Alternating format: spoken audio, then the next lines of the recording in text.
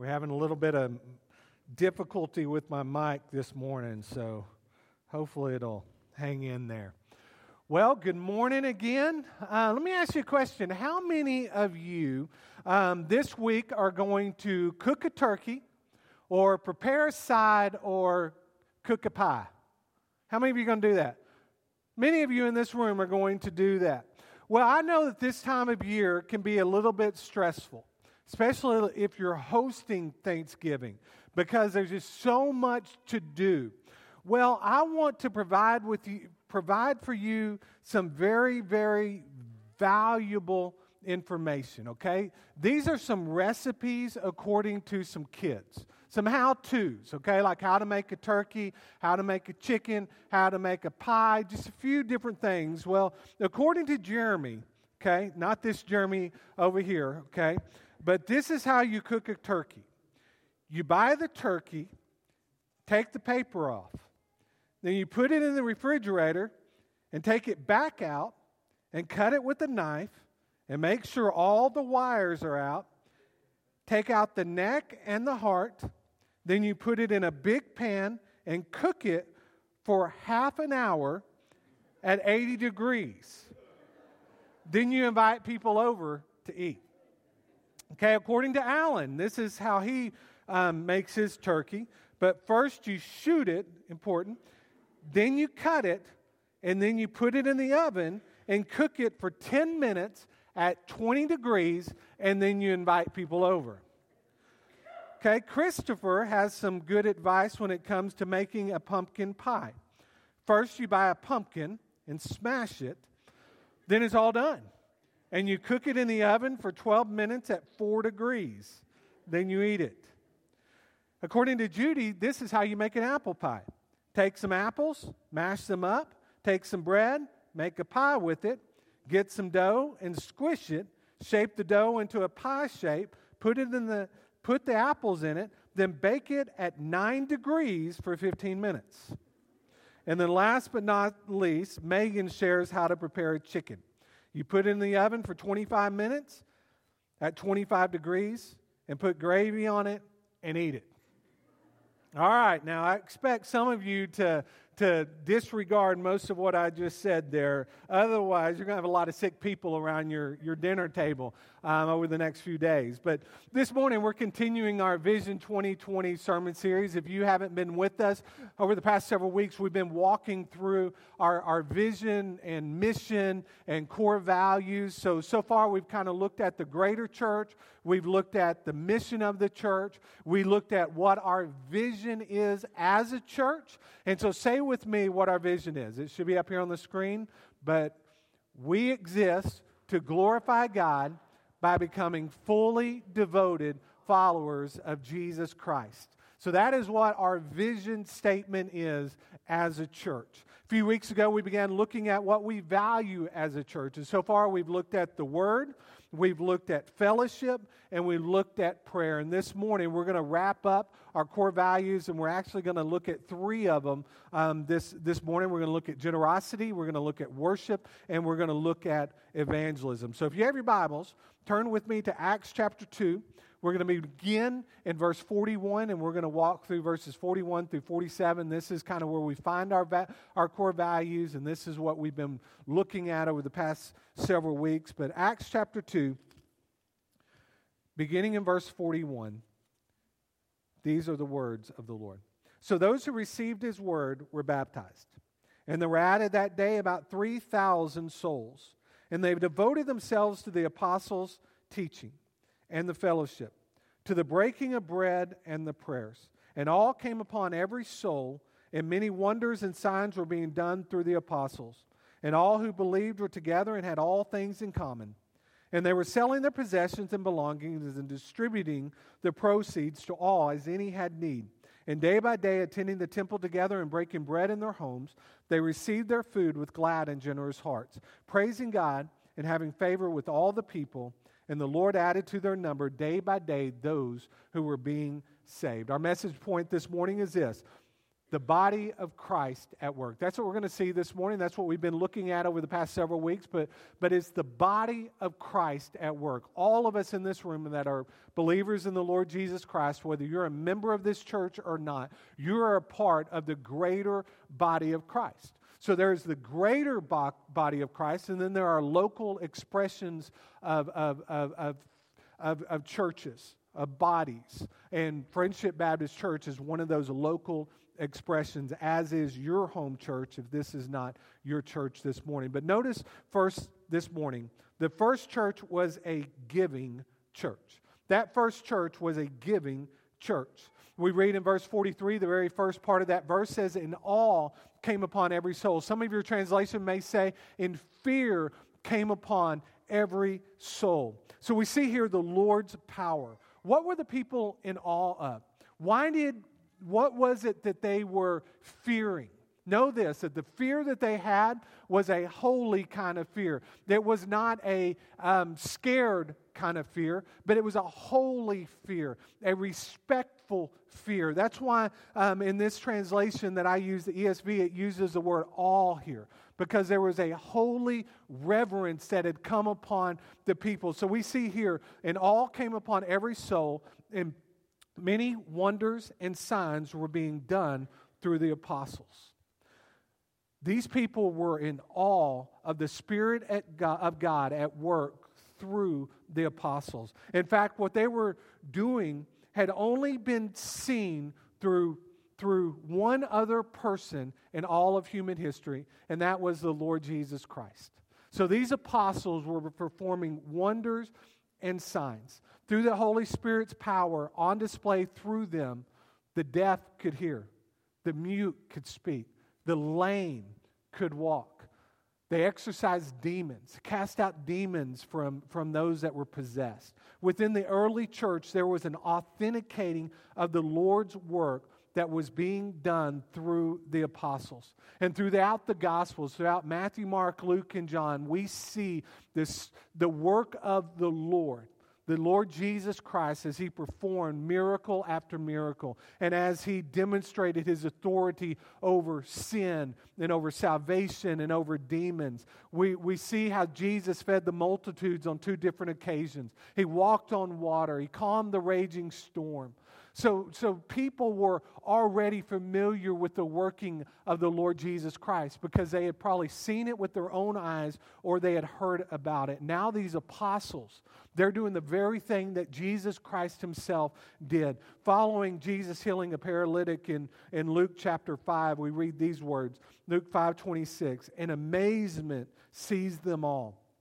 They glorified God and were filled with awe, saying, 'We have seen extraordinary things this day.'" The very awe that the crowds experienced when they saw Jesus perform miracle after miracle is the very awe that they experienced when they saw the disciples, when they saw the apostles performing these miracles as well. You see, when the apostles healed someone, they gave evidence that Jesus was alive in them.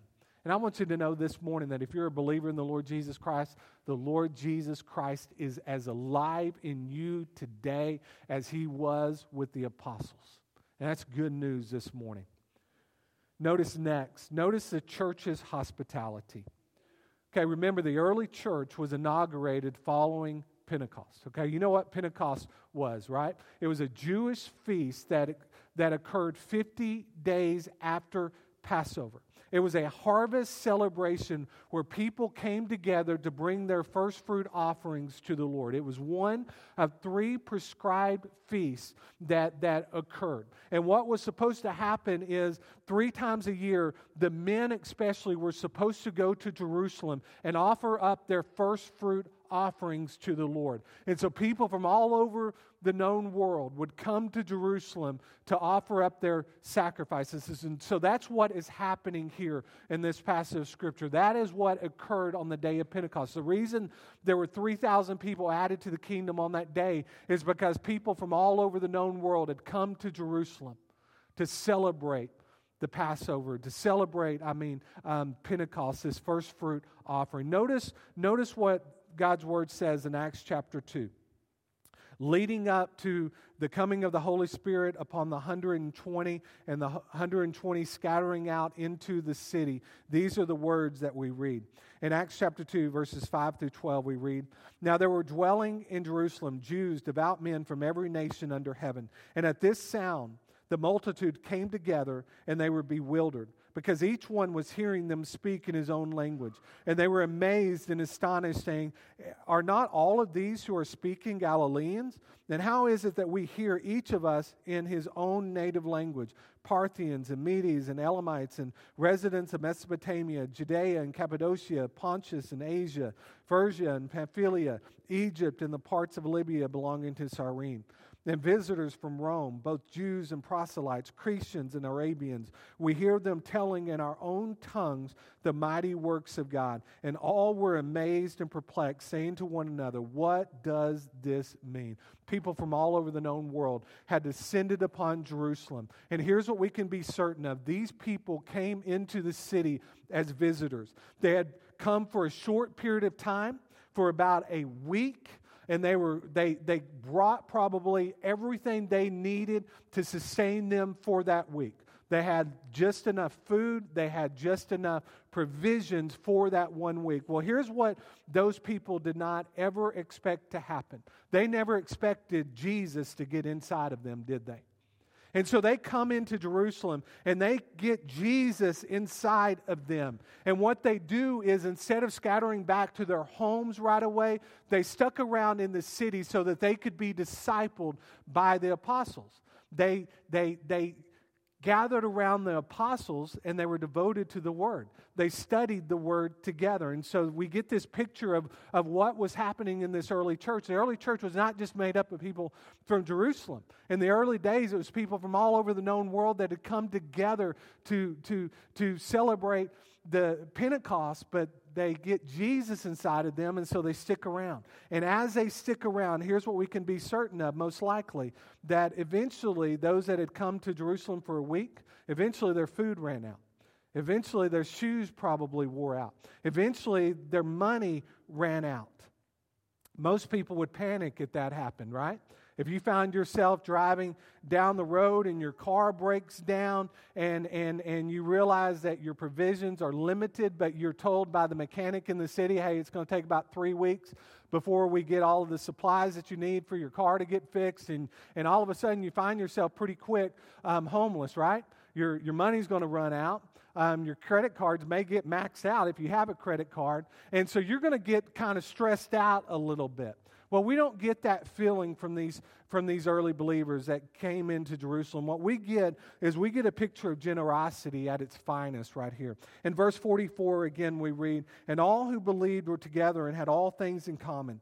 And they were selling their possessions and belongings and distributing the proceeds to all as any had need. And day by day, attending the temple together and breaking bread in their homes, they received their food with glad and generous heart." The Jews were very hospitable people already. But when Jesus got inside of them, they took that hospitality to a whole new level. I love how we see that these early believers, they were selling their abundance in order to take care of those that had specific needs. You know, some of the most generous people I know on this planet are in this room right here. I've witnessed it firsthand. I see it every single week whenever we tally up the tithes. I see it as we go and serve within our community or serve around this building or go on mission together. You give your time. When there is a need around the church or within this community, you step up and you give of your valuable time in order to serve others. You give by serving. You serve the homeless when we work with the homeless. You serve our community when we do block parties. You serve at places like Operation Christmas Child or Feed My Starving Children, or when we do an Easter egg hunt on this campus, or when we do a fall fest on this campus. You serve and you give of your time by serving. And then you give by giving your tithes. You give out of the abundance of what the Lord has given you, and you also give sacrificially. Let me encourage all of us in this room to be generous with what the Lord has given us. Be faithful to give your tithes. Be faithful to give your talents. Be faithful to give your time. Because when we give, it enables us to serve others. It enables us to get the gospel into the hands of others. It allows us literally to reach the nations when we pull our resources together. Notice that the first church was not only a giving church, but they were also a worshiping church. Louis Giglio wrote a book several years ago called The Air I Breathe. And in the opening pages of that book, he wrote these words. He says, "You, my friend, are a worshiper. Every day, all day long, in every place you worship. It's what you do. It's who you are. We are all worshipers, created to bring pleasure and honor to God who made us. You may not consider yourself a worshiping kind of person, but you cannot help but worship something. It's what you were made to do. Should you choose for some reason not to give God what He desires, you'll worship anyway, simply exchanging the Creator for something He created." He begins and he says, "You, my friend, are a worshiper." Most of us in this room do not think of ourselves as worshipers, but we are worshipers. We give worth to something or someone every single day. The thing that we see about this early church is they were a praising people. Jesus spoke these words to the woman at the well in Samaria. In John chapter 4, 19 through 26, we read, "The woman said to him, 'Sir, I perceive that you are a prophet. Our fathers worshipped on this mountain, but you say that in Jerusalem is a place where people ought to worship.' Jesus said to her, 'Woman, believe me, the hour is coming when neither on this mountain nor in Jerusalem will you worship the Father. You worship what you do not know. We worship what we know, for salvation is from the Jews. But the hour is coming and is now here when true worshipers will worship the Father in spirit and truth, for the Father is seeking such people to worship Him. God is spirit, and those who worship Him must worship in spirit and truth.' The woman said to him, 'I know that Messiah is coming, He who is called Christ. When He comes, He will tell us all things.' Jesus said to her, 'I who speak to you am He.'" This woman had the Lord Jesus Christ right in front of her. And this woman was able to find out what worship really was about. Jesus said that true worshipers worship in spirit and in truth. You know, the word spirit here is not referring to the Holy Spirit. The word for spirit is actually referring to our inner life, our emotions, our wills, and our heart. When you and I worship the Lord in spirit, it means that our spirit is connecting with the Spirit of God. It means that our spirit is in communion with God's Spirit. Worship is expressive. It occurs when we give worth to that which we worship. Once again, you and I do not have a worship problem, do we? Because we ascribe great worth every single day. The problem is not the worship. The problem potentially is who or what our worship is ascribed to. Some of you in this room, you worship your children really well. We worship our spouses really well. Maybe our favorite sports teams really well. Or our schools or our jobs, or we worship at the altar of money or stuff or buildings. Today, about 3:25, there's going to be some of you in this room that are going to do a really, really good job of worshiping your Dallas Cowboys, okay? Some of you don't like the Cowboys, but you're probably going to worship some professional football team, potentially. Our problem is not that we don't worship. The problem is what it is that we ascribe our worship to. Scripture tells us that God is a jealous God. In Exodus chapter 20, verses 4 through 5, we read, "You shall not make for yourself a carved image or any likeness of anything that is in heaven above, or that is in the earth beneath, or that is in the water under the earth. You shall not bow down to them or serve them, for I, the Lord your God, am a jealous God." God is jealous because God is into God. And God wants us to be into Him. You know, let me ask you a question, men, especially men in this room, women too, I guess. But if someone were to hit on your spouse, okay? say you look across the room and you see some man hitting on your wife, you're probably going to be a little hacked off, aren't you?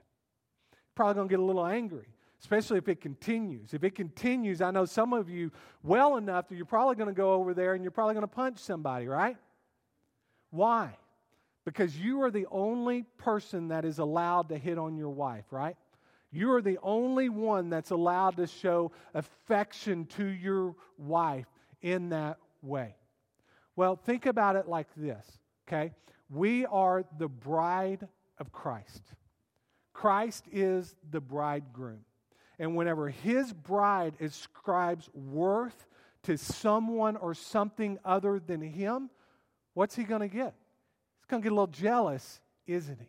Why? Because God is into God, and He wants us to be into Him. God is a jealous God.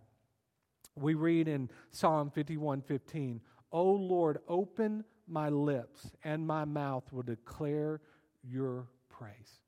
Man, when our mouth opens, man, let's make sure that we are ascribing the worth to Jesus and not worth to the things of this world. The early believers were a praising people, and they were also an authentic people. They were authentic in that they lived out what they believed. They were not hypocritical people, but they were authentic people. They realized that the world was watching them, so they wanted to make sure they represented Christ well. People are watching us, aren't they? As believers, people know that we are believers, or hopefully they know that we're believers. They should know that we are believers if we're living an authentic life around them. So they're watching us. They're listening to us. They're seeing what we're seeing and hearing what we're hearing. And if we're not representing Christ well, then we're being a bad witness, aren't we? You know, I came across this story that was written by a philosopher early in the 2nd century. I don't know who this philosopher was or anything, but I want you to listen to some of these words that this man penned. He said this about the early believers. He said, "Now the Christians, O king, by going about and seeking, have found the truth. For they know and trust in God, the maker of heaven and earth, who has no fellow. From Him they received those commandments which they have engraved on their minds, and which they observe in the hope and expectation of the world to come. For this reason they do not commit adultery or immorality. They do not bear false witness or embezzle, nor do they covet what is not theirs. They honor father and mother and do good to those who are their neighbors. Whenever they are judges, they judge uprightly. They do not worship idols made in the image of man. They love one another. The widow's needs are not ignored, and they rescue the orphan from the person who does him violence. He who has gives to him who has not, ungrudgingly and without boasting. When the Christians find a stranger, they bring him to their homes and rejoice over him as a true brother. They do not call brothers those who are bound by blood ties alone, but those who are brethren after the Spirit and in God. Every morning and every hour they praise and thank God for His goodness. To them and for their food and drink they offer thanksgiving. If any righteous person of their number passes away from the world, they rejoice and thank God and escort his body as if he were setting out from one place to another nearby. But if one of them dies in his iniquity or in his sins, they grieve bitterly and sorrow as over one who is about to meet his doom. Such, O King, is the commandment given to the Christians, and such is their conduct. I thought that was just really perplexing, because this is how the outside world viewed the early church. They viewed them as being a giving people, a hospitable people, a people that obeyed the law and followed the law, and a people that loved the Lord with all their hearts, minds, souls, and strength. People are watching us. They're looking to see if we're authentic. Notice next, the first church was a going church. We see in verse 47 that daily people were being added to their numbers. Well, how were people being added? Because they were going, right? They were going and they were proclaiming the good news of salvation. A growing Christian is a going Christian. Charles Spurgeon said, every Christian is either a missionary or an imposter. Let's say that again. Every Christian is either a missionary or an imposter. Let's not be imposters, but let's be missionaries that represent Jesus Christ well. Here's what we can be certain of with this early church. They obeyed the Great Commission. Jesus said, go. So guess what they did? They went. And they shared the good news of salvation with those the Lord gave them and entrusted them with. They did not just share one day a week. They did not just come together one day a week to have church. But they shared the good news of salvation every day. And we know this because daily people were being added to the kingdom. And we also know that they made disciples. You know, I believe that there is a direct link between the generosity that we see in this early church and the making of disciples. Before people scattered back to their homes following Pentecost, they stayed around in order to learn more about Jesus, in order to be discipled. As a church, you and I have been entrusted by God to make disciples, and we've also been entrusted by others who are to make disciples of us. Who are you investing in right now and in making into a disciple of Jesus Christ? Ask yourself that question. Who are you making a disciple of today? Is it your kids? I hope so, because our kids are the first people that we're to make into disciples, right? The Lord has entrusted our kids to us so that we can invest God's word into them. So kids, maybe grandkids, maybe it's a family member, maybe you're making a coworker into a disciple, or you're helping to make a friend into the disciple, or maybe you're a teacher in this church and you get to make others in this church help parents make their kids as well, come alongside them to teach them and disciple them. Let me ask you this. Who is investing in you to help you become a better disciple? Who is someone stronger in the faith that is investing in you, discipling you, and walking with you so that once you are sent out of here, you can go with the good news of salvation ready to invest it into somebody else's life as well. Notice also that they scattered amongst the nations. Eventually, those that came to Jerusalem went home, didn't they? Eventually, they went back to their home cities. And when they went back to their home cities, they went armed with the gospel of Jesus Christ because the gospel was in them. And they went back to their homes and they shared the good news of salvation. They went back into their cities and they shared the good news of salvation. They planted churches. They discipled people. They baptized one another because that is what the Great Commission tells us to do, and we can be certain that these early believers did that very thing. As a church, you and I have the privilege of going on mission. Since I've been here over the past 7 years, we have gone to places like New York and Virginia Beach, to Houston, to Ecuador, Israel, and to different places. We've got members within this church that haven't gone on a mission trip with us necessarily, but they've gone to other places like Belize, places like Mexico, places like Africa, and other places. Last summer, we did not do a mission trip for a number of reasons. I want you to know that I struggled with that because we've been commissioned by God to go, haven't we? So in the next few weeks, you're going to begin hearing of an upcoming trip where we are going to go on mission this coming summer. Why? Because we've been commissioned by God to go. So I want you to begin now praying about that. We're looking at going to Ecuador, July the 3rd through the 11th, and I want you to pray about going with us. So in conclusion this morning, we see that the first church was also a blessed church. In verse 47 again, we see praising God and having favor with all the people, and the Lord added to their number day by day those who were being saved. How was this early church a blessed church? They were blessed because the Lord added to their number. You know, my prayer is that the Lord not only adds to our number daily, but the Lord adds to the greater church's numbers daily as well. The Lord, we also see with this first church, we see the Lord's graciousness. We see God's graciousness throughout His church. He created us for perfect fellowship with Him, but guess what happened? Sin happened, didn't it? In the garden, sin occurred, and whenever that first sin occurred, it set off a death spiral for all of humanity. And what all of us in this room deserve, we deserve hell, right?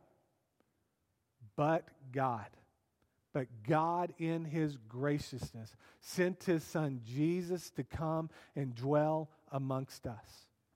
And the Bible says that if we will call out to Jesus and ask Him to be Lord and Savior of our lives, and if we would make a commitment to follow after Him and repent of our sins, Scripture is very clear that we will be saved.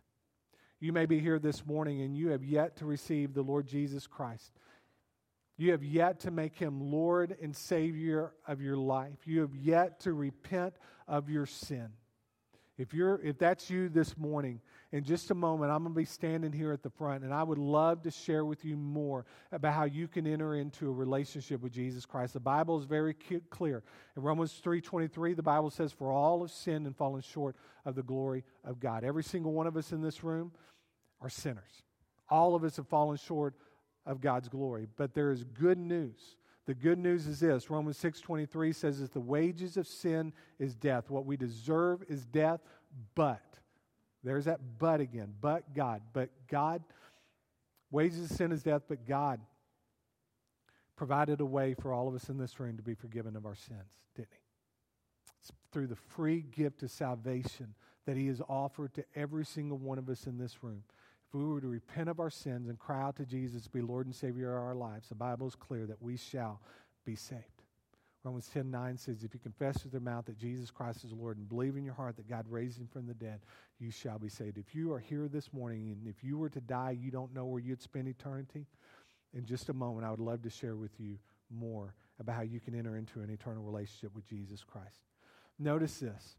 A grace-filled people do not sit back and watch, do they? No, grace-filled people, they're devoted to the Word. They're devoted to fellowship. They're devoted to prayer. They're devoted to being generous. They're devoted to worshiping in spirit and truth. And they're devoted to going across the street and around the world with the good news of salvation. A healthy church is a reproducing church. Let's be a healthy church. Let's be a church that just like that early church, at our very core, may God's Word be foremost. May it be the foundation by which we do everything in our lives. And may we be a praying people. May we fellowship with one another and fellowship with other believers. May we be an group of people that worship in spirit and truth. May we go to the other parts of this world. And may we be generous with our time and our talents and our treasures.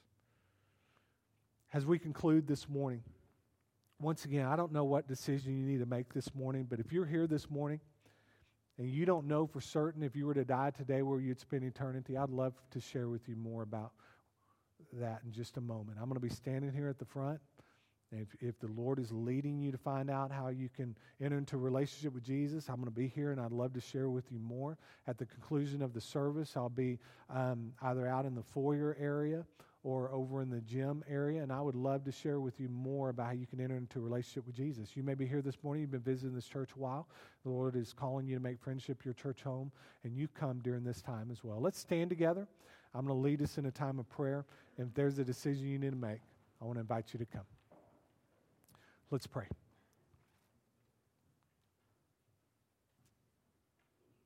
Lord Jesus, our gracious God and Heavenly Father, thank you for your love. Thank you for the love of sending your Son to this earth. Lord Jesus, thank you for living a perfect life and going to the cross and dying upon that cross for our sins. Thank you for resurrecting to life 3 days later. Father, through your resurrection, all of us in this room can experience life when we surrender our lives to you.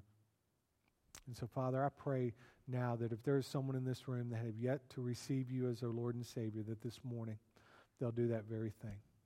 They'll cry out to you, admitting that they're a sinner. They'll cry out to you, admitting that they worship really well, but they ascribe worth to things other than you. And may today be the day that they begin to worship you. Father, I don't know what decision needs to be made, but I know that you do. Move now during this time of invitation. First, in Jesus' name we pray.